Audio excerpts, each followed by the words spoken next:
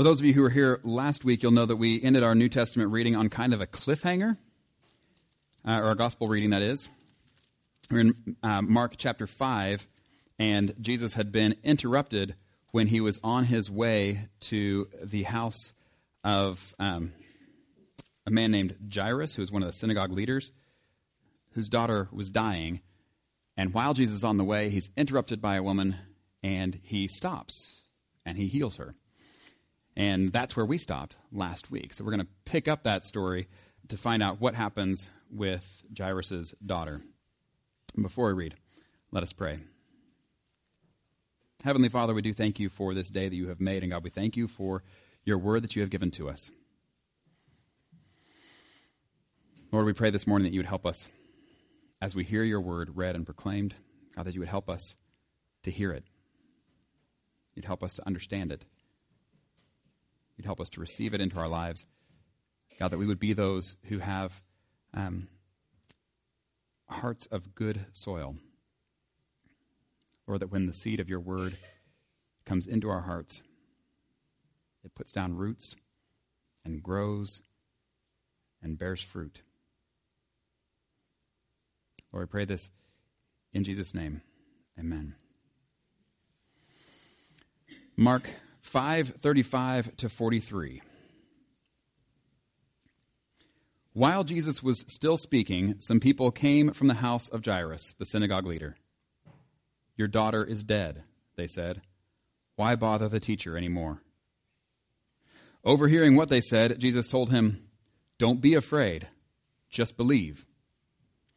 He did not let anyone follow him except Peter, James, and John, the brother of James. When they came to the home of the synagogue leader, Jesus saw a commotion with people crying and wailing loudly. He went in and said to them, "Why all this commotion and wailing? The child is not dead, but asleep." But they laughed at him. After he put them all out, he took the child's father and mother and the disciples who were with him and went in where the child was. He took her by the hand and said to her, "Talitha cum," which means, "Little girl, I say to you, get up." Immediately the girl stood up and began to walk around. She was 12 years old. At this they were completely astonished. He gave strict orders not to let anyone know about this and told them to give her something to eat. Turning then to our New Testament reading, 2 Corinthians chapter 11, verses 16 through 33. So we continue in Paul's letter to the church at Corinth. And he says, "I repeat, let no one take me for a fool. But if you do, then tolerate me just as you would a fool, so that I may do a little boasting. In this self-confident boasting, I am not talking as the Lord would, but as a fool. Since many are boasting in the way the world does, I too will boast. You gladly put up with fools, since you are so wise. In fact, you even put up with anyone who enslaves you or exploits you or takes advantage of you or puts on airs or slaps you in the face. To my shame, I admit that we were too weak for that. Whatever anyone else dares to boast about, I am speaking as a fool, I also dare to boast about. Are they Hebrews? So am I. Are they Israelites? So am I. Are they Abraham's descendants? So am I. Are they servants of Christ? I am out of my mind to talk like this. I am more. I have worked much harder, been in prison more frequently, been flogged more severely, and been exposed to death again and again. 5 times I received from the Jews the 40 lashes minus 1. 3 times I was beaten with rods. Once I was pelted with stones. 3 times I was shipwrecked. I spent a night and a day in the open sea. I have been constantly on the move. I have been in danger from rivers, in danger from bandits, in danger from my fellow Jews, in danger from Gentiles, in danger in the city, in danger in the country, in danger at sea, and in danger from false believers. I have labored and toiled and have often gone without sleep. I have known hunger and thirst and have often gone without food. I have been cold and naked. Besides everything else, I face daily the pressure of my concern for all the churches. Who is weak, and I do not feel weak? Who is led into sin, and I do not inwardly burn? If I must boast, I will boast of the things that show my weakness. But the God and Father of the Lord Jesus, who is to be praised forever, knows that I am not lying. In Damascus, the governor under King Aretas had the city of the Damascenes guarded in order to arrest me. But I was lowered in a basket from a window in the wall and slipped through his hands. This is the word of the Lord. Thanks be to God. We're going to leave off with a cliffhanger there as well. We will pick that up next week. Speaking of cliffhangers, anybody ever binge watch TV shows through streaming devices?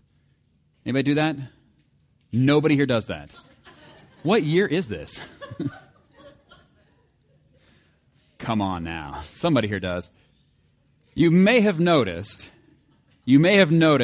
that there will be, and even if you don't, you've watched TV shows, you know that sometimes in a series, the show will start with the previously on the show, and then they'll kind of give you the recap of what's been going on. Well, if you are binge watching through some streaming device, you'll notice they'll sometimes have a little button you can click that says skip recap.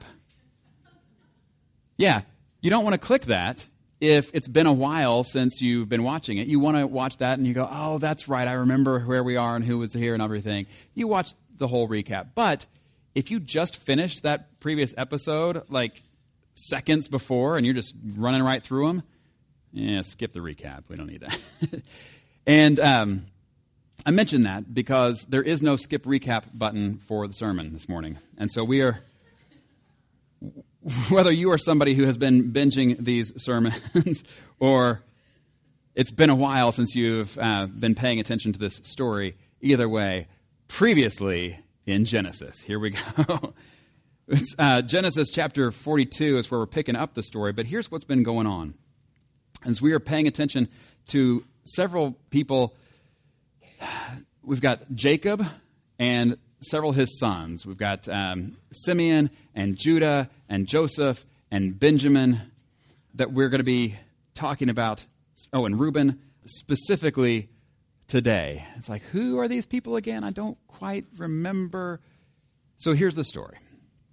Here's the quick overview. This is the family that God promised to fix the whole world through.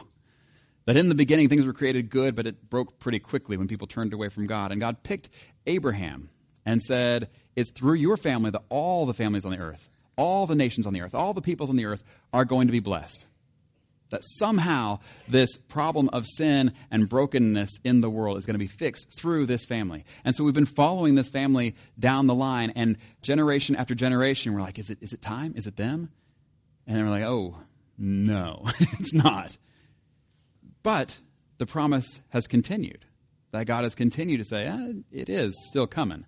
It is still happening through this family. And so we get down to the person of Jacob.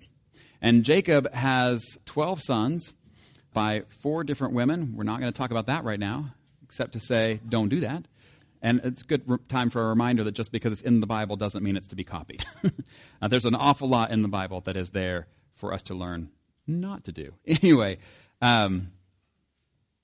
but Jacob has 12 sons, and we've been kind of following these sons. And one of the things that Jacob does with these sons is he picks out a favorite. And one of the reasons why is because he had of the 2 wives and their 2 servants through whom he's having children, he had a favorite wife named Rachel.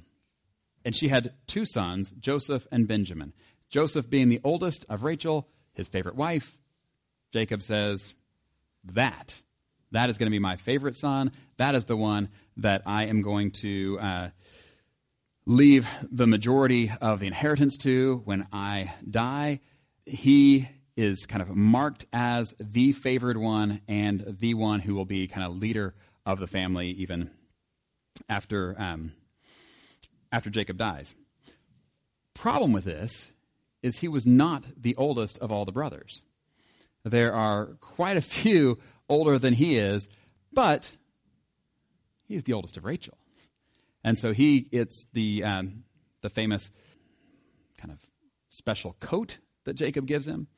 and the brothers don't like that. Then Joseph starts having these dreams of how one day I'm going to rule over you guys, and you're going to bow down to me, and his brothers don't like that. And so they decide to have him killed. They do change their minds. They don't end up killing him, but instead they sell him into slavery in Egypt. Pop quiz in the middle of this recap. Anybody remember whose idea it was to sell him to slavery in Egypt? Which of the brothers was it? Whose idea was it to sell him into slavery? There's a lot of guesses that you could have here. It was Judah. This is important. Because as we have been going from Genesis 37 to 50, we've been saying that this is the story of Joseph, but it's also the story of Judah. So keep that in mind. Joseph goes then to Egypt. He's enslaved in Egypt. He's wrongly accused and imprisoned. From there, God raises him up through another sequence of dreams. Raises him up all the way to the right hand of Pharaoh, and he is now kind of in charge of all of Egypt. And he is to administer the collection of grain during the 7 years that God has said they're going to have, 7 years of plenty, that are going to be followed by 7 years of famine. And so you better collect it now because you're going to need it for later. And so Joseph's been put in charge of that. Last week what we looked at is his brothers actually going to Egypt because the famine had hit and they had no food. And so they go to Egypt because it's the only place around that has food. And they actually come before Joseph. And we see him recognize them, but treat them like he doesn't. They don't recognize who he is. He looks like an Egyptian now. And instead, he treats them like he thinks they're spies who are just coming to check out the land. And then, what happens from there? Actually, Genesis will recap for us. This is Genesis 42, starting in verse 29 and going on to 43:10. Because after the brothers come back home, they explain what happened to their dad Jacob. So Genesis chapter 42, starting in verse 29. It says, "When they came to their father Jacob in the land of Canaan, they told him all that had happened to them. They said, 'The man who is Lord over the land spoke harshly to us and treated us as though we were spying on the land. But we said to him, we are honest men. We are not spies. We were 12 brothers, sons of one father. One is no more, and the youngest is now with our father in Canaan.' Then the man who is Lord over the land said to us, 'This is how I will know whether you are honest men. Leave one of your brothers here with me, and take the food for your starving households, and go. But bring your youngest brother to me, so I will know that you are not spies, but honest men. Then I will give your brother back to you, and you can trade in the land.' As they were emptying their sacks, there in each man's sack was his pouch of silver. When they and their father saw the money pouches, they were frightened. Their father Jacob said to them, 'You have deprived me of my children. Joseph is no more, and Simeon is no more, and now you want to take Benjamin. Everything is against me.' Ugh. Then Reuben said to his father, 'You may put both of my sons to death if I do not bring him back to you. Entrust him to my care, and I will bring him back.' But Jacob said, 'My son will not go down there with you. His brother is dead, and he is the only one left. If harm comes to him on the journey you are taking, you will bring my gray head down to the grave in sorrow.'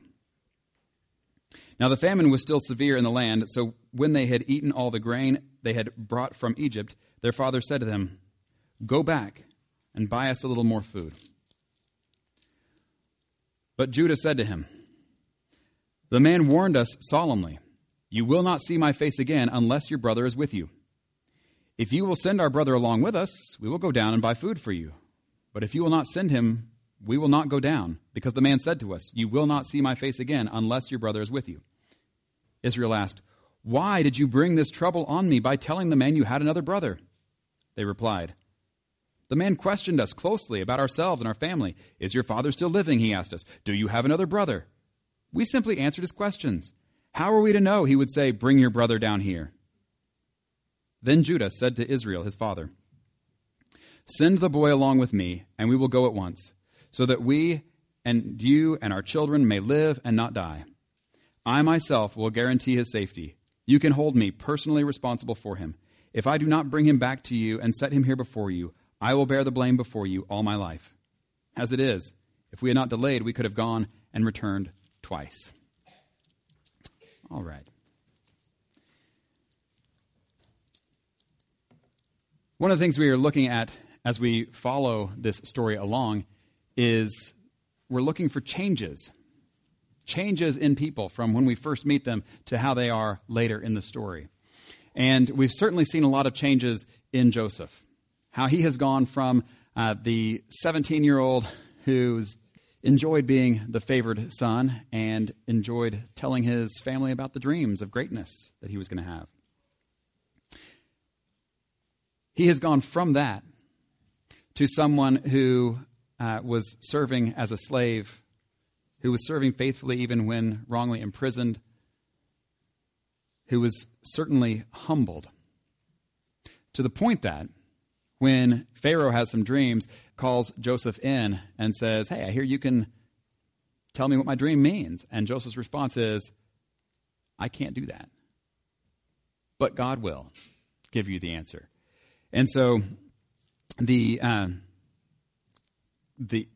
youthful arrogance is gone from Joseph. And we've seen this change from him. And now what we're seeing in his whole plan of sending the brothers back, keeping one there, but asking for Benjamin to come, is this: the question that he's trying to figure out is, though he has changed, have his brothers changed?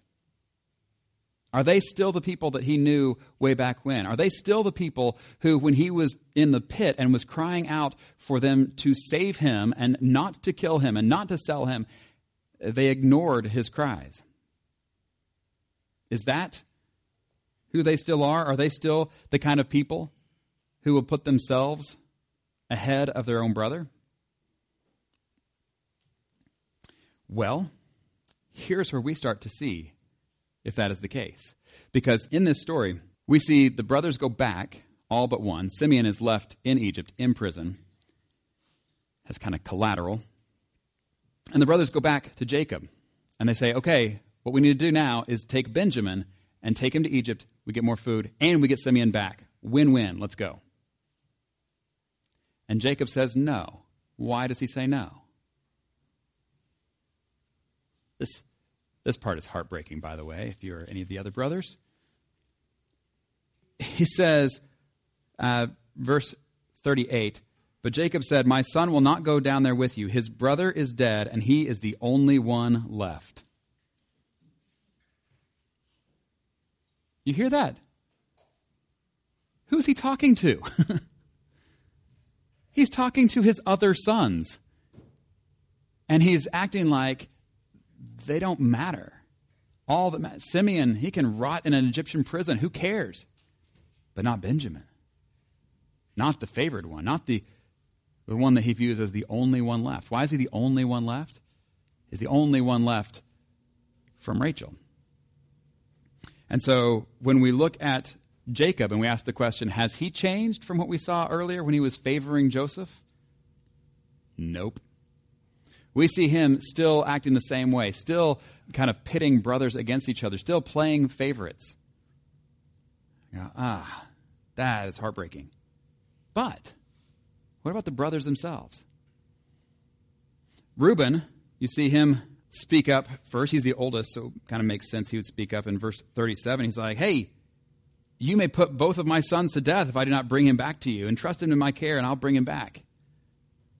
You ever been in a conversation where you thought you had just the perfect thing to say, and as soon as you say it, whoever it was that was talking is just kind of like, "Anyway," and just moves right along? It's kind of the impression I get here. Like Reuben thinks he's going to say something helpful, and it's so off the track of what needs to be said that like nobody responds to it. It's just Jacob is like, "Anyway, nobody's taking him. You're not taking him. Here's why." And it makes sense. The point that what Jacob is grieving is the fact that he has already lost so many descendants because of their plan. And Reuben's like, "What if I promise you can lose more descendants? Would that help?" No. But then we do have somebody else speak up. Who else speaks up? Anybody catch it? I'm hearing some whispers. It's Judah, right? Remember, this is the story of Joseph, but it's also the story of Judah. And we saw Judah when he was younger come up with a plan. Hey, let's not kill him. We gain nothing there. Let's make a little profit. Sell him into slavery in Egypt, right? We saw him with that. We also saw him in chapter 38, this whole issue with his daughter-in-law, where by the end of the story he has to admit she was more righteous than I was. And what she did, we look at that and go, that's pretty weird. I'll leave you to read that on your own. But he says, she's more righteous than I. And so he has had his own time of being humbled. And now, when Judah speaks up, he is pleading with his father, let's do this thing. But he also makes sure to say that he will personally guarantee Benjamin's safety. He has taken the responsibility on himself. And even to the point of saying, if I do not bring him back to you and set him here before you, I will bear the blame before you all my life.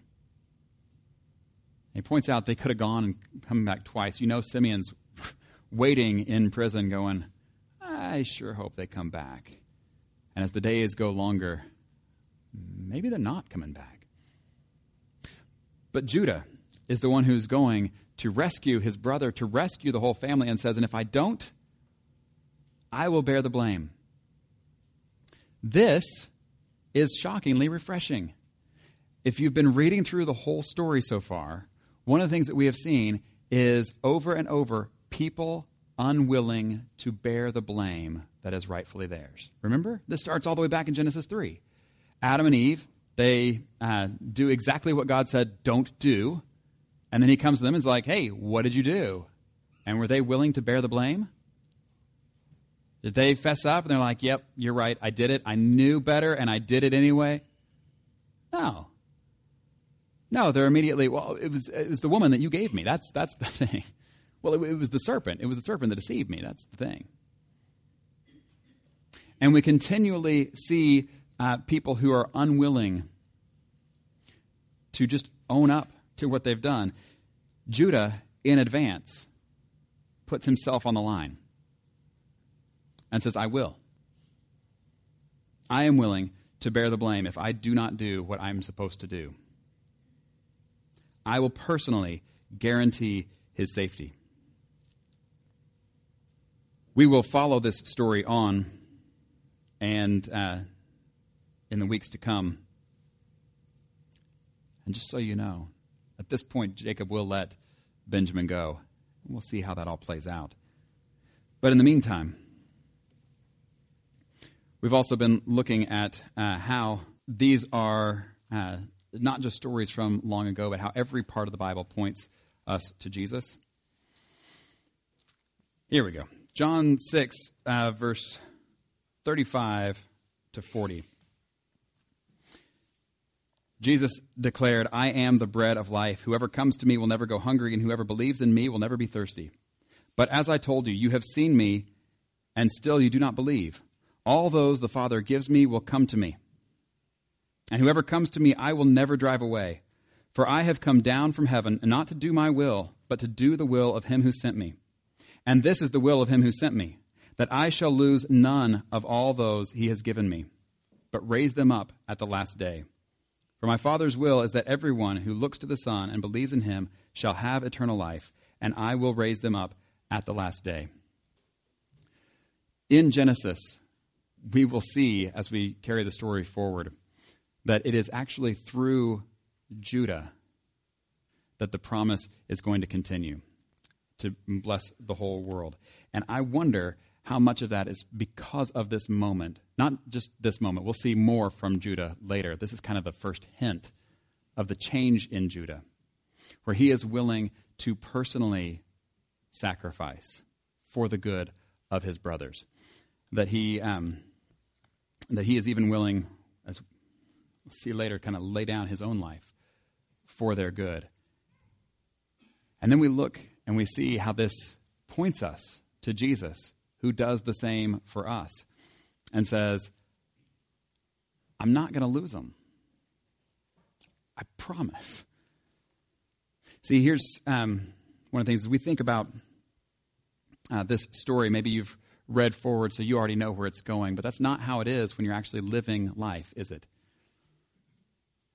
When we think about, what is coming this next week as we watch through world events, or whether we are just thinking about the events of our own lives, and we say, we don't know. We don't know what's coming.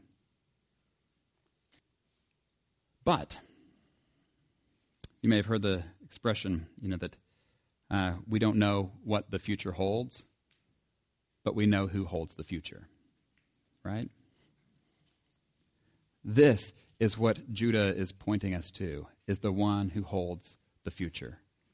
Judah doesn't actually know what's coming.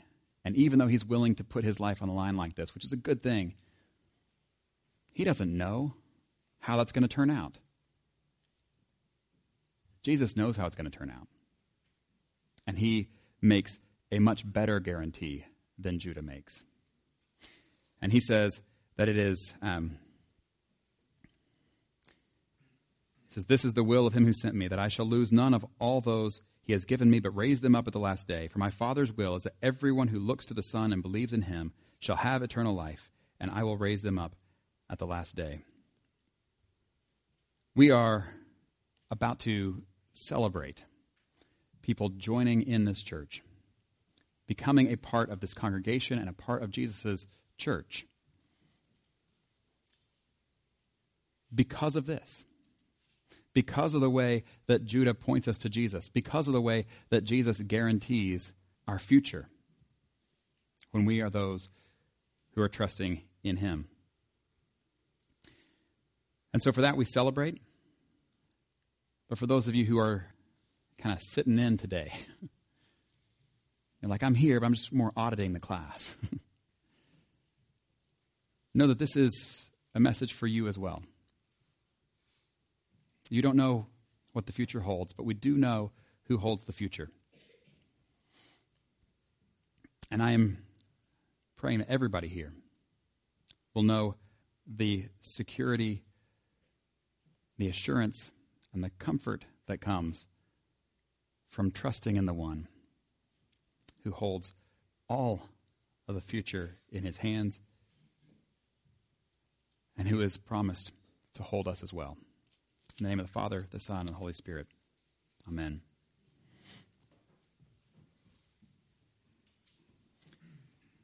Heavenly Father, we do thank you for this day that you have made.